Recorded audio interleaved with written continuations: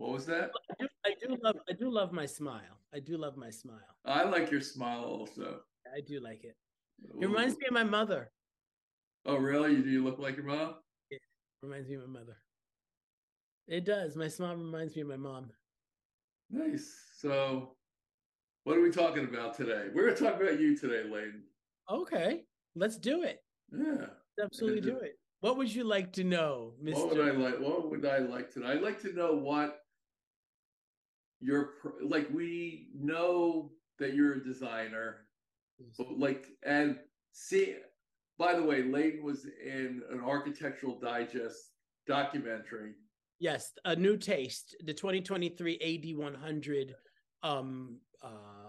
It's a documentary kind of explaining what the AD 100 is and the vision of the publication to demonstrate a certain palette of designers, and I got to be one of the focus of three or four, the main focus of this 25 minute documentary.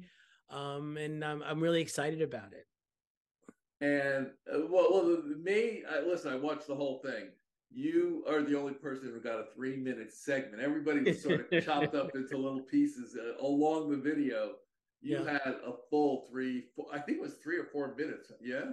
Really? I didn't know. It may have been I 4 minutes. haven't broken it down like that. I Yeah, I haven't think broken it's it. closer to 4 or 5 minutes. Oh, interesting. Okay. And because it was like, because you told me 3 minutes.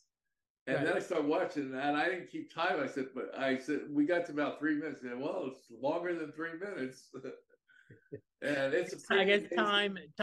the amount of time in these documentaries means something.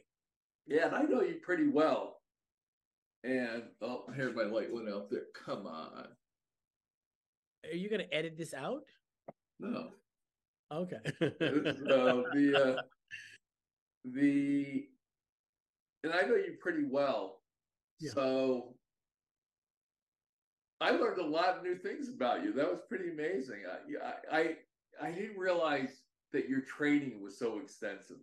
Like I have no training in at all. I just sort of was self-taught in business and so I just assumed that nobody else has training probably. And to learn that your training was so extensive. Yeah, I think that I think I definitely went to school in the 20th century, and so therefore it had a lot of references to Corbusier and Mies van der Rohe. And one of the things that I felt like I didn't mention is the contemporary architects and designers that we were actually studying. Like I actually reflected on that, like Zaha Hadid and Peter Eisenman, and really. How about Geary? Was he one of Oh yeah, them? Yeah. Frank Gehry, 100%. I mean, I think the tendency is to even. I even got to kind of wrapped up in that trope about focusing on the early part of the 20th century as opposed to the latter part of the 20th century. In terms of the kind of the design icons to really influence my work in the way I think about design in space. Yeah. So learning about your knowledge about all this was remarkable. Just that you hear your name, and now I'm looking up the name. Some of them I knew, and some of them I didn't. But I'm like looking up the name, like Le Corbusier, I do. And the Whitney Mies van sort of the Mies, Whitney. It's funny. The Whitney sort of reminds me of Le Corbusier in a way. It looks like a big steamship to me. yeah, exactly. I think Uh, that he would probably be insulted by that, but Yes, I think he was. I think because I worked on the Whitney for 6 years, and I think he saw it as like a very modern spaceship in a way, with outdoor space well, and I think let's thinking more of the UN all right, as Corbusier in this kind of international style, very boxy, rectilinear right, for the most part. And the international style was this kind of idea that it could be applied universally. Right. yeah, And it was a universal architecture and a universal archetype. There's a lot of problems with that kind of thinking, right, yeah, universalized of design for all people on the entire planet. So very, very healthy ego, Mr. Corbusier. yeah. But what I'm saying is, your knowledge of the history of architecture really comes across in that piece. And that was, that was like, wow, he just knows architecture and design from a very classically trained, as a classically trained person.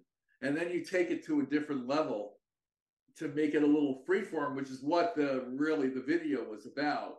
Exactly. I mean, I think that I think, as part of my creative, my creative path has been, how do I, use how I was trained in school. I went to Parsons, and Parsons is an interesting school also because it's not your go-to architecture school, like a Columbia or Pratt. So, and what I mean by that, they just don't have the same amount of prestige as a Harvard or right. Yale School of Architecture. So for that reason alone, we actually had to, with the classically trained ideology that's important in terms of history. We also had this kind of very artsy, forward-thinking, feminist, because the school is Parsons, the new school for social justice, so for social research. So there was always that element that was always a part of all of our design projects. Wow. So yeah, you took you're building on the past. It sounds like in a lot of ways. Absolutely. But that's the stuff that came across really, really well. That you were how classically trained and how much respect you have for the classically trained. Yeah, I think I do. I really do. I didn't think about it that way. I do. I think knowing how to draw, and I might be a little bit stuck. I might be kind of sticking my finger in the socket a bit there, but I really do believe that the practice of actually drawing is it connects you to the one thing that you are going to do within space, which is occupy physically. Right, and you talked about drawing on napkins. Oh yeah, napkins, and I just draw everywhere. And sometimes to my fault, like on envelopes, I like, and sometimes I, my associates are like, what are we gonna do with this pile of stuff that you have here? Because you've drawn all over everything, and I don't want to kind of get rid of it. But but one of the things that I did do is I took it and I kind of mixed it. I see my evolution as theatrical. One of the things I didn't talk about is the amount of theater and art that gets added to that classically trained core, and how and performance, and how that mixture of things really is like is how I think about design today. Yeah. And so anyway, all of that stuff was just like all new to me, just about how you understand the past, but AD saw you as someone who looks at the future, as when you go into design and you look at it as an open book, there is no preconceived. No, yes, exactly. Despite that, my classically training, I do, I think this whole idea of cultural relevance also is so important. Like, telling that story about my mom and my dad and how they and they immigrated to this country. I guess I don't separate my own personal story from my what could become a design idea. Like understand, like, we were just having a conversation, off camera about Judeo and Muslim and Islamic counterparts, and I would like, for me, the idea that someone like architecture could be this like someone would design their home and not have an artifact that places them in their own lineage. Right. I definitely advocate for that. I mean, one of the things what does that mean? Give me an example. I don't know. Like, I just think of a mezuzah. Right. I think of, like a Jewish, well, at least an acknowledged Jewish home without a mezuzah, to me would like, that doesn't seem kosher. Right. You know what I mean? And that there would be the collecting of art and artifacts, or some sort of idea like, oh, this was made by these people, this group of people participated in the design of in the complete design of your environment. Right. You know what I mean? Like, I really, whether, given this rich history of Jewish academia and art of the 20th century and to this day, like, I definitely want to participate in that conversation as much as I want to participate in a conversation about Black diasporic art. Right. So your creativity spans many genres. Then is that what you're saying? Yeah, but also remember, I primarily create homes for people who have histories, Right. right? So and you said that I think you said that in the video, the AD video, which was that you see them as portraits. I think is that Yeah, that I do see. I see the interiors as self portraits. And so for me, so that they would have they're containing things that are really relevant from someone's history, or what, like we're doing this home in Cobble Hill, in this townhouse, and one of my clients is Norwegian and West African. One and so in my trappings, we were like, oh yeah, there was definitely a charge to, like, we want to collect Black art. They already do, and they wanted to incorporate that. And she says, well, I want something Norwegian in there Oh, too. there you go. Right. And it was like, yes, you're right. Like, we can't negate one over the other. Like, there's Right. And so we found these really fabulous 70s, these gorgeous 70s chairs from Norway, and nice. to incorporate into the home. And it's nice to, and of course that really inspires me about how all these different cultures have come together. Like, she's Ghanaian and Norwegian. Like, yeah. So, but here's my question: when you see a space, nothing is in there. Yes. Right. Nothing is. I mean, sometimes, yes, for the most part, in the ultimate projects, nothing is there, or at least if there's something there, you get it and go. You throw it away. Exactly. Right, because you want to create a new space. So you're looking at it and you're saying, well, you say this belongs here. How do you start imagining it? You imagine it with the. That's an interesting question. I think that there's definitely interviewing process with the clients, right? Oh, like, okay. that interviewing process is one that goes from being something that feels like a titanium cube when we first meet, to something that's much more porous by the time the project is kind of completing, or at least you hope that it becomes like a really good.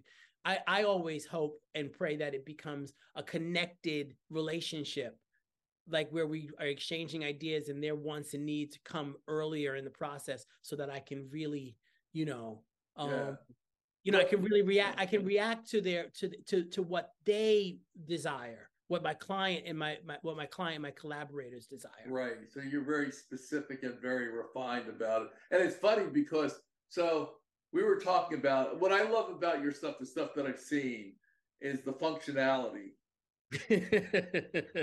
We were just talking before. Yeah. So Leyden showed me this interior he was working on, and it looked like a black painting, and I think it was near the front door. Is that correct? That's correct. And it was just a black painting, and I said, "Oh, that's sort of very cool. Just this blank black space in front of the door." And I'm trying to think, and the person he did it for made it so that's where he put his bicycle.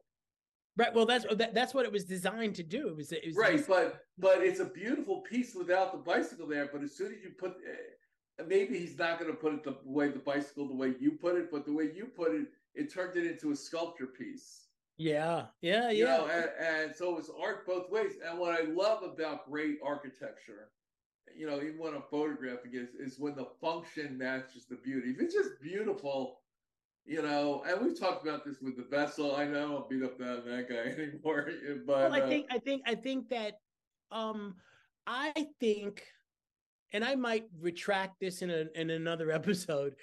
I think that architecture does have a function versus sculpture. okay, what is Versus, it?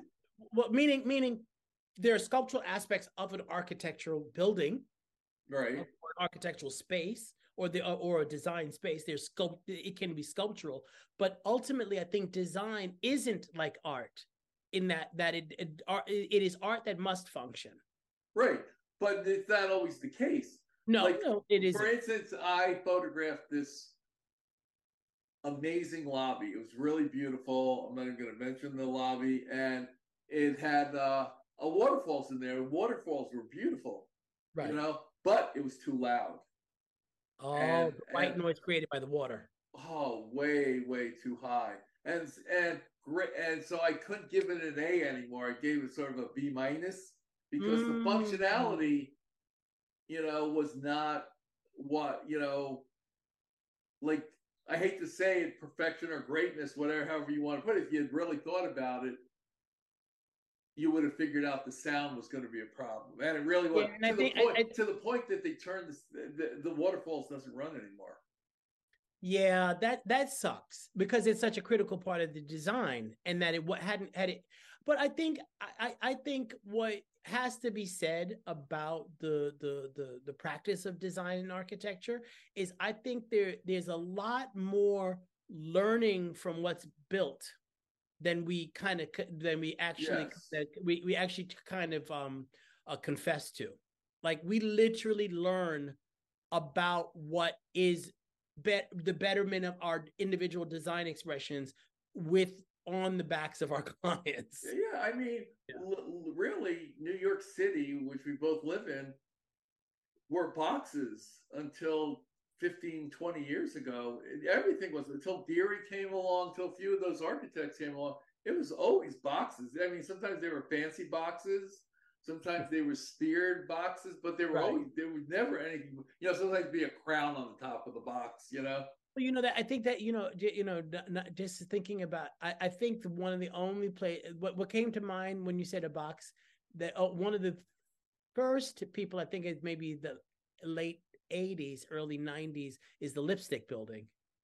Right. So the lipstick building, yes, was something that, It was yeah, like a departure from that yeah, box. depart, and that was like, wow, look at this, something that's not a box. It's And an now, oval. they've taken it to like there are no boxes when they're building something. There's rarely a box. They have that building that looks like an H or something. Right. Where everything is.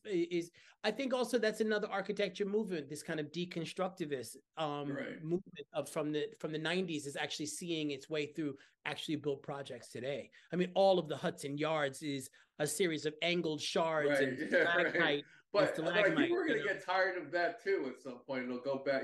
We have to. We Yeah. have to. So, how would you deconstruct your creativity? We're going to talk about creativity, yours and mine, a little bit. And how do you deconstruct your creativity? Well, how would you describe it? Like, what gets you I really? think I really well. I think I'm obsessed, and maybe I spend a little bit too much time by myself watching TV and movies. Right. So I really am. One of the things that really inspires me and gets me going is the production of space in films. I Mm-hmm. Oh, really, very really, cool. really Wow. love that. And so um I'm thinking about I actually am thinking about stages for my clients. Like how is so and so going to walk down those stairs, or how are they going to live there with their children in this space? And like I can like they're like paintings and photographs of them occupying these spaces, and there's a joyful background, and then there's like the other possibilities. And so I'm always thinking, how can we create something that's joyful, healing, healthy, and charged? Because again, I'm in a I'm a designer who creates interesting spaces. I believe we do, but they're for people to play out their lives in. how does that? What does that mean? Give me, if you're designing for someone, and Well, I was just thinking about, like, raising two young children okay, yeah. in Brooklyn townhouse, and how do we both meet those needs of like stimulating, using color to stimulate their stimulate them, but also to not overly stimulate them. How to create a place that feels great for children, and then also architecture is not like art. It has to last for a much greater, longer time. So, like, how can it change, and how can we see the, like, I was doing two boys' bedrooms, and we needed to have enough color so that it's stimulating to these young men, to these boys right now, Right. who will turn into young men. But at the same time, how can that design kind of evolve with them as they go into their teenage years? That's so interesting. Yeah, I mean, it's so different. I mean, you are really collaborating. What I'm hearing is that you are in collaboration with people all the time. 100%, 100%. And the more vulnerable a client is with me, the better their interior will be, because Oh, wow. I would not have to Do you get say the that to information. them? Did you start I really should. crying? I really should. I really should. It's not vulnerable. It's just kind of like, no, it's just transparent. Right. Parent. What would make you weep? What would make you weep? Exactly. But I mean, I think that, like, in your photography, Ed, I think that you do something that's similar, like, I don't know why I was thinking about that story you were telling me about. Everybody was looking at the bird in one way, and you Right. turned around and took it. You made a choice not to focus on the thing that everybody's doing. Right. Well, that is really important, because for up until a certain period of time, like, design has been rubber stamping it.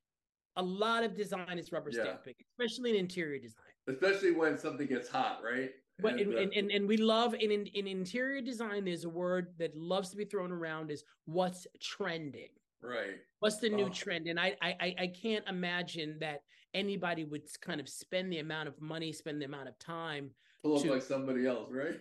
to look like somebody else. And not only that, is for it to be on trend. So that would also automatically mean that, when it goes out of trend, we need to replace it. And I cannot get my head behind that. It's like me with the word branding, right? Like, everybody's brand. You're not branded, you're a person.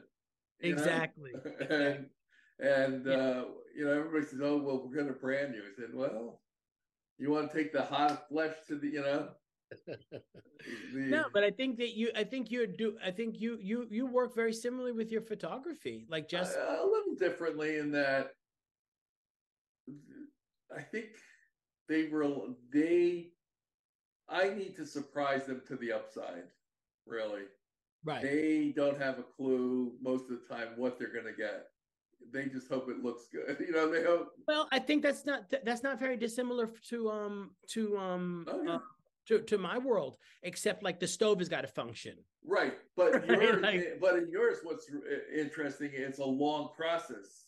Oh, it's a very, very, it's not, I would say that for the kind of custom interiors that I do, and I'm interested in expanding, that it is not for the faint of heart. It is for someone who definitely wants a customized interior that is only one that is made for them.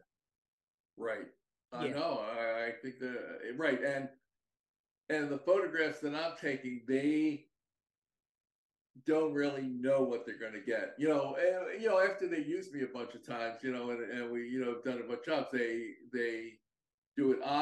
But I'm always taking chances. Sometimes they'll fuck up. And if I have a good enough relationship with the client, they'll say, "Hey, we just need that a little," I sort of given up to, like, I got to get it perfect. Right. I want to get it just, like, to look great, and then we can perfect it afterwards. I mean, we just did the Macy's windows for Willy Wonka. And Macy's? not Macy's. Oh God, I'm gonna get fired. Okay. I thought that was Yeah, for Bloomingdale's. Bloomingdale's. Yeah, Yeah. for Bloomingdale. We did the Willy Wonka windows for Bloomingdale's, and the and it turned. They asked for one extra thing. It was amazing, And I was sure. I said, okay, I'm just gonna get it to where I think it's like I think I like it, but it's not perfect. There's probably 5 more hours to go on it. They liked everything. I worked on another hour. There were just a few little things that I did. I said they didn't even notice. I said, hey, we'll probably get rid of this, and that.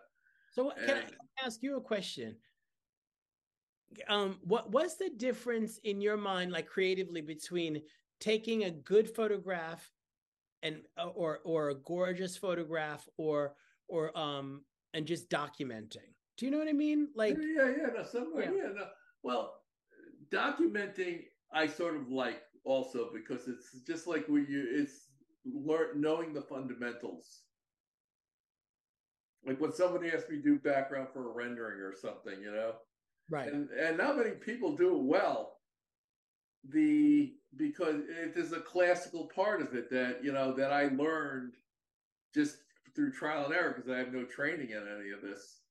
But I do like a really good classical rendering that a renderer could work with. The backgrounds are, everything's good about it. Are scaled properly and things scaled like that. properly, and I have a good sense of being able to do it in 3 pieces also. So I make a panoramic for them. So, like, I have a shot of between 51st and 52nd Street, all of 51st and 52nd Street that looked like it was shot from 8th. And the only way you could get this is if you shot it from 7th Avenue, Well, you'd have to take out a lot of buildings. So I'm good at building photographs. I've sort of developed some, like, the one thing I've done well is sort of just try new things and innovate to see what, will come out.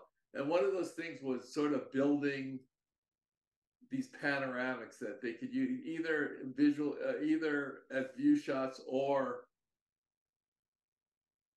on the street for renderings. And it led me to work on a project that I'm working on for like 10 years, and now I'm trying to get a book on Central Park, which no one's done a really great architectural book on Central Park since Ruth Orkin, in like 1973.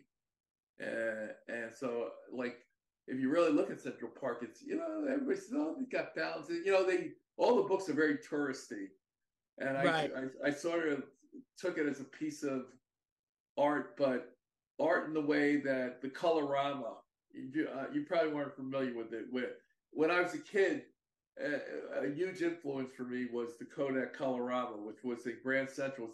At that time, it was the biggest photograph in the world, and it was a panorama. And you could look up Colorama. The Kodak Colorado, they were amazing, and they were I remember these, and they had a little bit of a stilt in them, in that people were like this, and it was a little over idealized. So I'm doing a little less idealized, but I'm trying to get the feeling of 2000.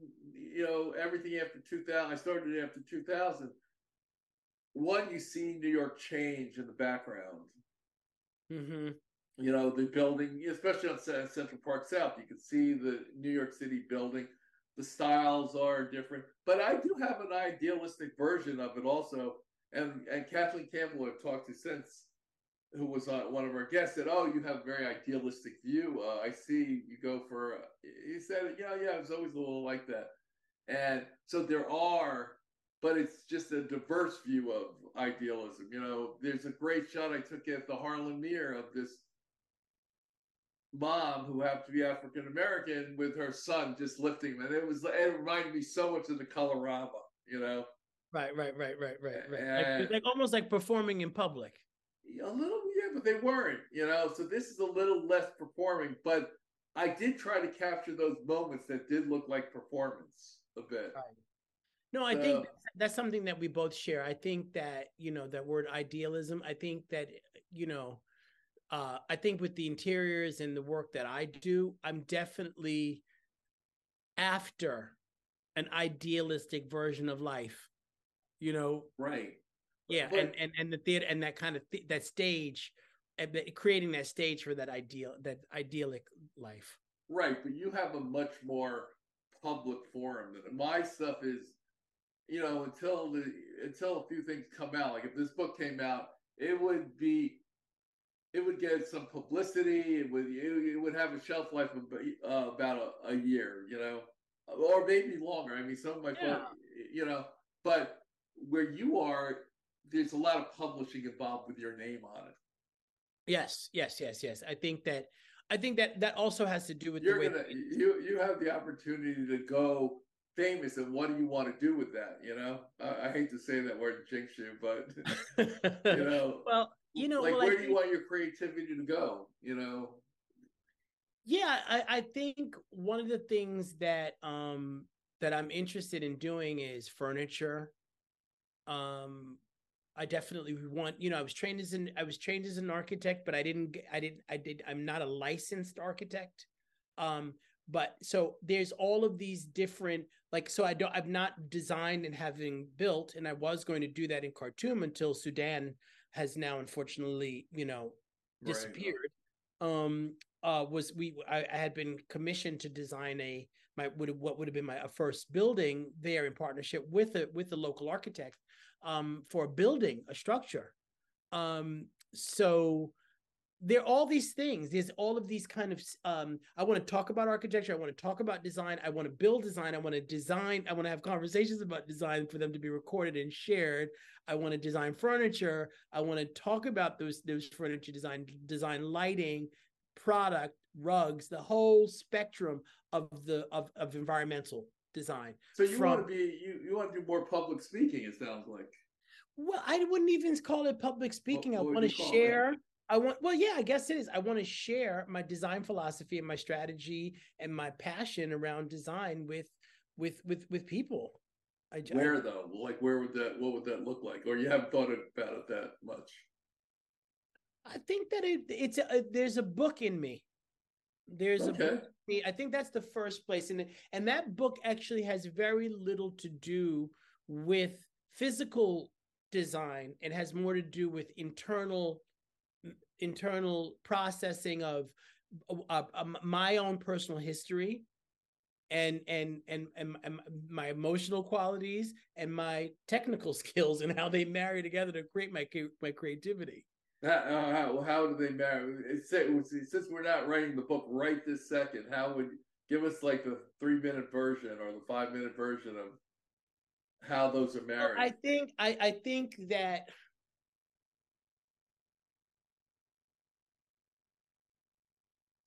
for example, I think you want to be in I wanted to be, for in my last relationship, I changed my apartment, like, around in order to invite a relationship into it. Right.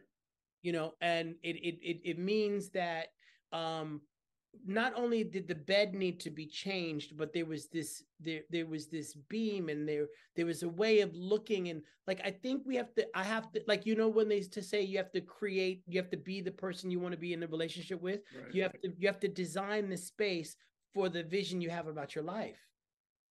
Right. You So, know, so what are you actually saying about yourself? I'm gonna I'm going to challenge. I'm I challenging believe Lane. Lane always challenges me. Oh, in our interactions, sometimes Lane will say, "Well, I'll tell us a vulnerable story," and Lane's like, "Why didn't you ever tell me that before?" And because I don't do it as well as Layden does, but now I'm realizing I sort of do it as well as Layden does You it, do it very well. You and You that just was drop them. You just drop them yeah, like I bombs. just dropped him. But sometimes I feel like we're having a difficult time, and I need to tell my vulnerable story, so Layden will see me. Well, I think the highest purpose in life is to share ideas between two or three individuals at a time. I mean, I can't, you know what I mean? I think that's it. I mean, that's living life. Right, and if you listen, I'm not even talking to Layden. I'm talking to anybody who's listening right now. You can see he's a poet. I am Right. not. You know, you know, I mean, I want to get that. I mean, my idealism is that I create or participate in the creation of spaces that help heal Yeah.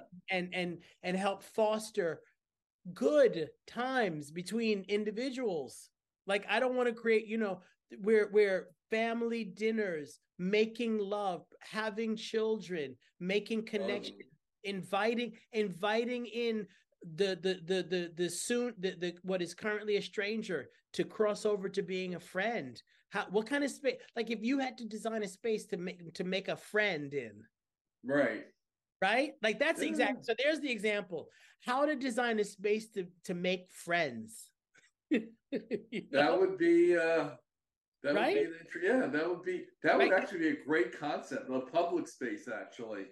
Right. How to make friends. So it what do are we standing? Is how many people are we talking about? So all these ideas start to like coalesce when you think about what is the purpose of the design. Right. Does so have you made friends with some of the people you've worked with?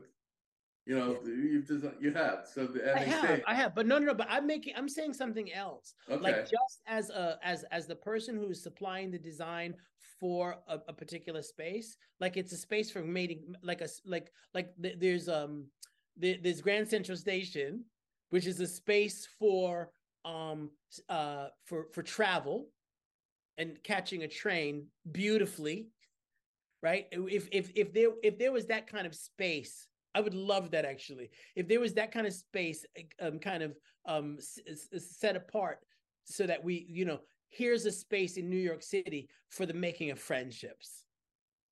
Oh, nice. Yeah.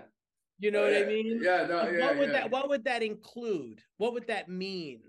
You know, that's the kind of, and so that's a little bit where my magnetism to like conceptual art and performance art kind of leaks over into the architecture, you know. And Mm-hmm. I love those kind of highly they're called conceptual projects, but I mean conceptual projects. But the fact is like, you know, the dog park, for example, is one of the spaces. There was a time that when my little girl was young and I just had a puppy, and she was just a puppy, I made about 5 friends in that dog park, Wow. and they were while they were active, they were solid friendships, Wow. and we And bonded over our dogs. right. So do you still have? It's sort of like mommy's bonding with mommies, and daddy's Exactly, bonding with daddies. So, so exactly. the so did they stay close friends, or was it No, I think like the dog. Like it's interesting to see it now, as I think some people moved away. okay? um Yeah. like any relationship, there were challenges, but and you know, several people moved away actually, but I had there was a time when I was on that phone. I'm like, when are you going to be at the dog park? I'm coming with Nika. Let's meet there. And I think the dog park for me is probably the closest place in New York City, because I can only speak about it as Right. the place for making friends and for making friendships. I mean, Yeah. for dog lovers. Yeah. Yeah. No, I'm sure. I've never had a dog in New York, so I can't tell you. I have cats. No, I don't have to. You know. So Well, the people with cats don't have to deal with other people. exactly. I was the lone wolf. Lone wolf. I mean, I built a business just so I didn't have to talk to people. Even the way I dealt with clients was like, and they appreciated it. I take a lot of their time up, you know. Right, right, right. No, And that then later in life, I realized what I was missing. I said I'm missing this collaboration, and there's other things out there. And I started, I changed where it was, after 50, yeah. and that was, around 2011. I started thinking about collaborating. Like, well, maybe this is such a safe space, and you do it well, people appreciate it. You don't have to connect with them. Maybe that's not the best idea in the world. I thought it was the best idea in the world. Well, I think that shows that shows a lot about who you are as an individual, and also what's also natural. I think that right there are stages in our lives Yeah, that well, certain it's right around behaviors. when I met. Yeah, it's right around when I met Lauren. So, and she was like, "If you go, we're going out. You're going out with friends, you know." And I was Oh, like, I see. "Yeah," and it was, and I started getting friends with them, and I have lots of friends. And Lauren's is always amazed. She'll say, someone will show up at my doorstep, that I hadn't seen in 20 years, and it's like, "Oh, Ed and I are brothers." He goes, "I don't even know, have ever heard of who you are," and it's happened a bunch of times. And Yeah. I do. I've taken I have friends who are like family members. Sometimes I don't see them for 20 years, but when we get together, it's like instant Right. bonding. It's like nothing, no time has passed. So with Lauren, who is also an introvert, but she has a very, so when I met her, I had to get the approval of her six best girlfriends. and and they all had friends, and so it was like, oh, and Lauren likes going out with friends, going to, and it was now I had to start doing that, and I realized how much I was missing. Yeah, I think I think until you go out there and you have like we like dinner at the National Arts Club last night for Thanksgiving. That is, until I had the experience, I couldn't speak about like whether I was. It's not a question of something missed. Thanksgiving just happens to be more of a family Right. affair. It's been. So And what's it like? Yeah. So what's it like for you all of a sudden getting invited now that you're 80, 100? I mean, it's a life-changing experience, yes? yeah, I mean, I think, this is where yeah, I think I certainly have, I come from very humble beginnings. So for me to just have to start, the more I'm visible, and the more opportunities that come along, it gives I'm gained access, or given access to spaces that are coveted, and some of them are a little exclusive, Yeah, and that's fine. that's fine. Yeah. They're exclusive spaces, and also they're private spaces. So how has that been? Yeah, I mean, I'm is nerve wracking. Yeah. Hey, listen, It's the nerve real, wracking. I mean, for me, like I have a few photographs that will be around for like a long time. And and my ego says, those are the photographs. Because you know what? Be great. You will never be forgotten. Right. I mean, you'll be dead. You'll be Oh, forgotten in like that way. you're talking about legacy. Well, yeah, my legacy stuff. I have like a few photographs, like the one of the marathon from the bridge that'll always be seen. The Whitney photograph will always be seen because they now built a building in front of it. That picture will never be repeated. I'm like, yes, that's terrible. Right, right, right. But that's what ego looks like. And then and my COVID project, we're hoping to sell to, not sell, like make it part of history. We know we have a piece of history, and we just have to find the right museum that'll take it, and then that'll be, you know, what it is. But I do. There's part of me that says, oh, even I have like 3 photographs of my life that'll. Yeah, I think for me, I think like lessons, I think because interiors for the most part, and that's what I primarily produce and make, get documented, and they become learning Right. tools. And I think that my legacy is in the photographic documentation of those Right. spaces I've created, so that some student of design and architecture can look at those and reference those images, and use them as a tool to move But their you said own. you said you had a hard time with photography of spaces. What do you mean? Like you didn't like you like him as portraits, not as. Yeah. I do love. I have to say that there's a photographer that the first time I had one of my spaces, and at that time our spaces, when I was in partnership with Catherine Kim, my former business partner, was photographed by Jason Schmidt. Right. I don't know if you know him. I know that I've seen this stuff. Yeah. And he had a particular he had a 4x5 camera. Right. Yeah. And that is a camera that is primarily used for portraiture. Yeah. It's And also used for the architectural photographers of for architecture photography, but it's flat. Yes. It feels very flat, and I loved it. So to me, I can be a creature of habit. I love a good flat portrait of interiors, because to me you can't cheat in those. I don't know. What I mean by that, it's like it tells. Well, no, let me rephrase that. It's a way of presenting the space that shows it almost like a theater. Right. You know who used to do that really well? The New York Times, Lizzie Himmel. Do you remember her? Yes. Lizzie Himmel was like, oh my God. I always loved her. Oh, I was a big fan of Lizzie Himmel. Yeah. And she was, I think we were about the same age. But she got that New York Times gig. And I was like, and I would just love her. And it's not my style, but I was like totally in love with her every time I look at it. I was jealous and in love with the picture at the same time. Oh yeah, no, it was so her own style, you know. I wouldn't even think about stealing it. You know, it was just hers, you know.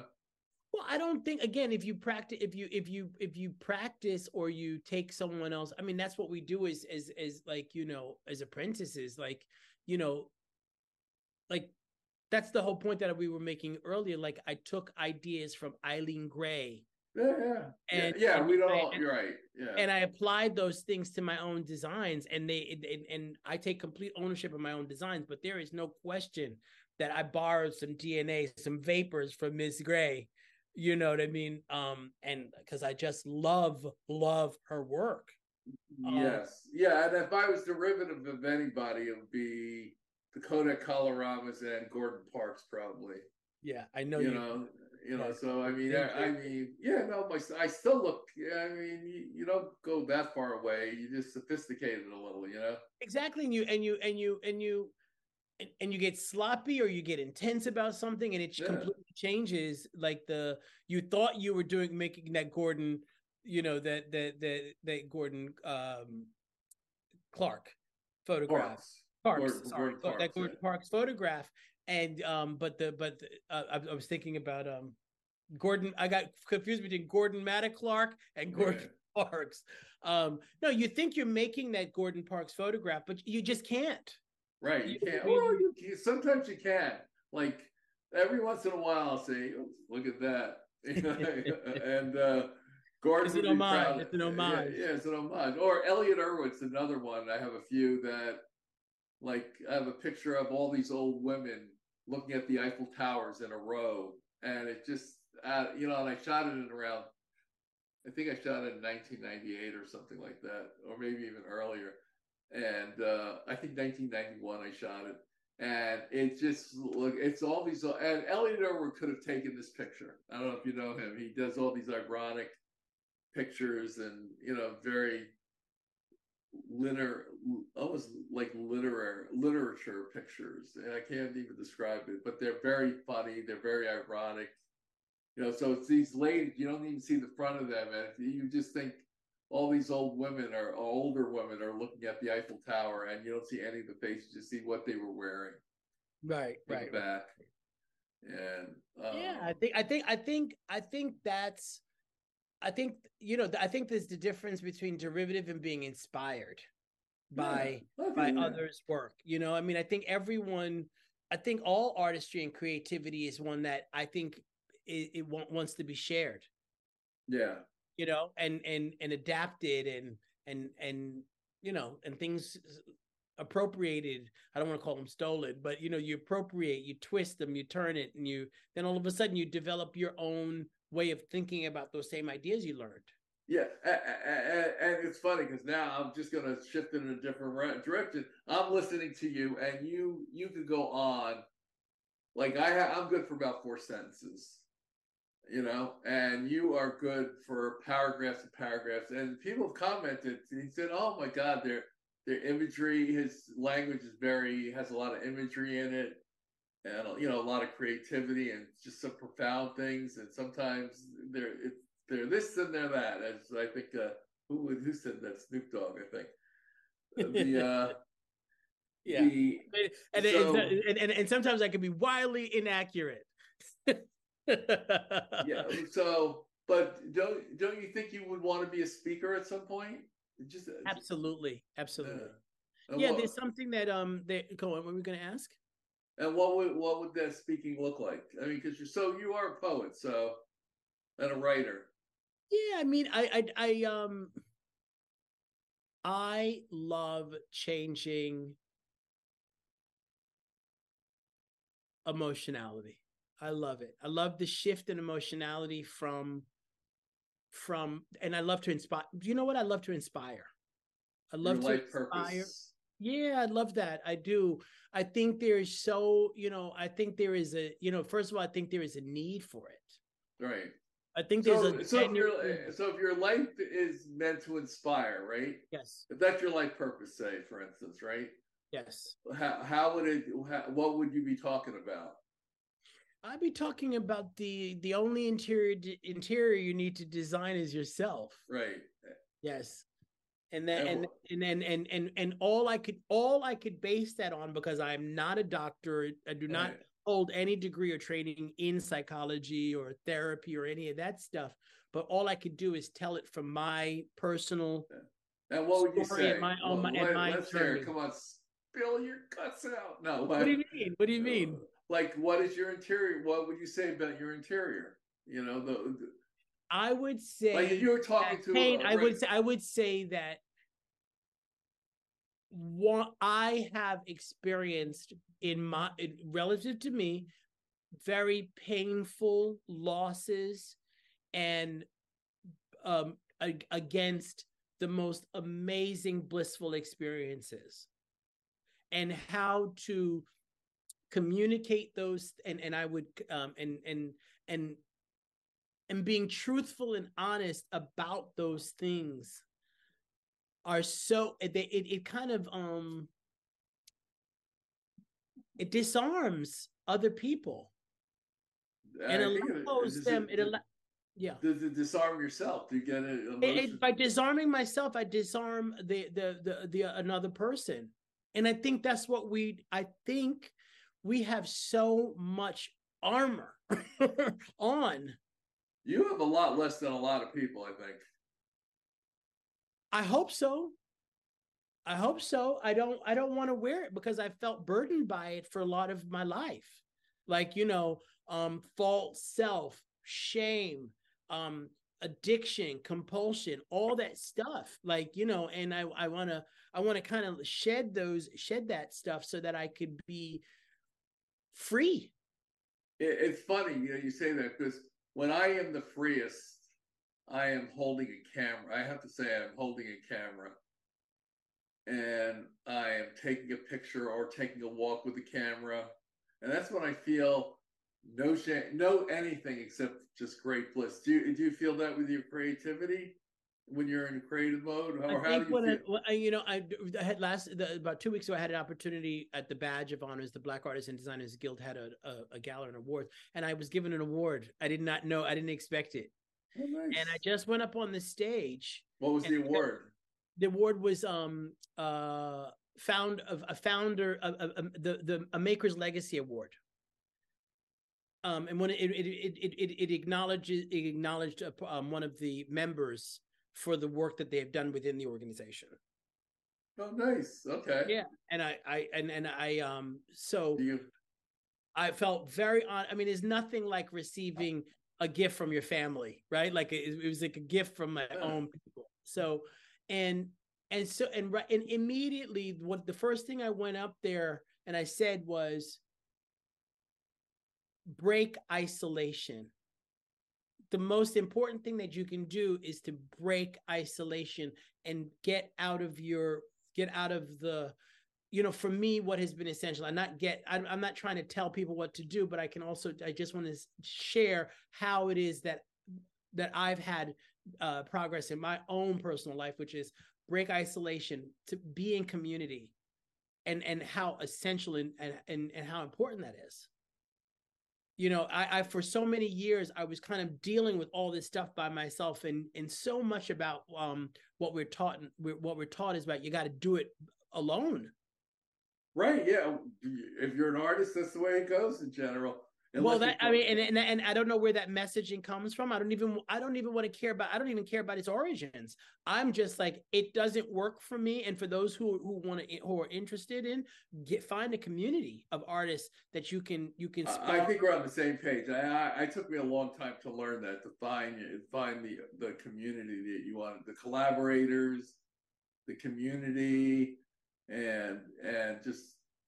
It's going to make your life better. I agree. It makes your life better, and also it's like the problems that we're each having individually, the minute you share it and someone goes, I'm having the same issue, like, it just becomes, that burden becomes a little bit lighter. And it becomes lighter, and sometimes the person actually hears you and realizes, oh, wow, maybe this is someone I could work with, Exactly. I mean, because I hate to say it, the one thing I've been fairly good at is figuring out how to get value out of, like in real terms for both me and the collaborators, that, the people I'm working with. Like, let's not just have it be a conversation, but let's take some actions here.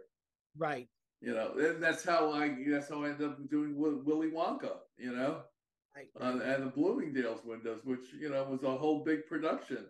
But I took my expertise and and basically Matt's expertise, and we combined it. We came up with this, and they'll probably keep hiring us. We've done a bunch of them now, and so.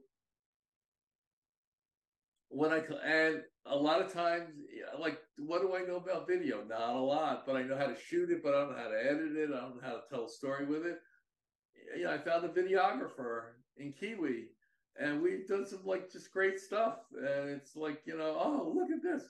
You don't have to lead. You could just let go of your ego sometimes, or what you think that best, or that, I mean, I was asked to do all these films of Central Park, right? Like 16 for each season. And in the meeting, I said like this, oh, I'm a photographer. I don't really do video. Like, shoot me. I just said that in a group, somebody offered me to do 64 videos. And I'm like, I'm a photographer, Right. I don't do video. I don't do video. Thank God they asked, they just ignored the answer. And asked again. They understood how stupid I was being. I tend to do that every once in a while. I think we all do. I think that's what I think as creatives, we do that all the time. No, I'm doing the Empire State Building. I'm doing like a lot of stuff for them now, right? And the first time I talked to them, I said, don't you got a lot of Instagram guys doing this? Like, well, they just sort of shined it on, and he'll figure it out. He'll get the videographer. Yeah. No, this is even just for stills. I see. Yeah, and they were like, I said, don't you have a lot? I just said, don't you have a lot of because our video work. This is what's great about collaboration. Our video work turned into still photography, and a lot more than the video. But I did say to them when they said, "Oh, we loved your video. We'd like you to do," and it was like sort of my video, but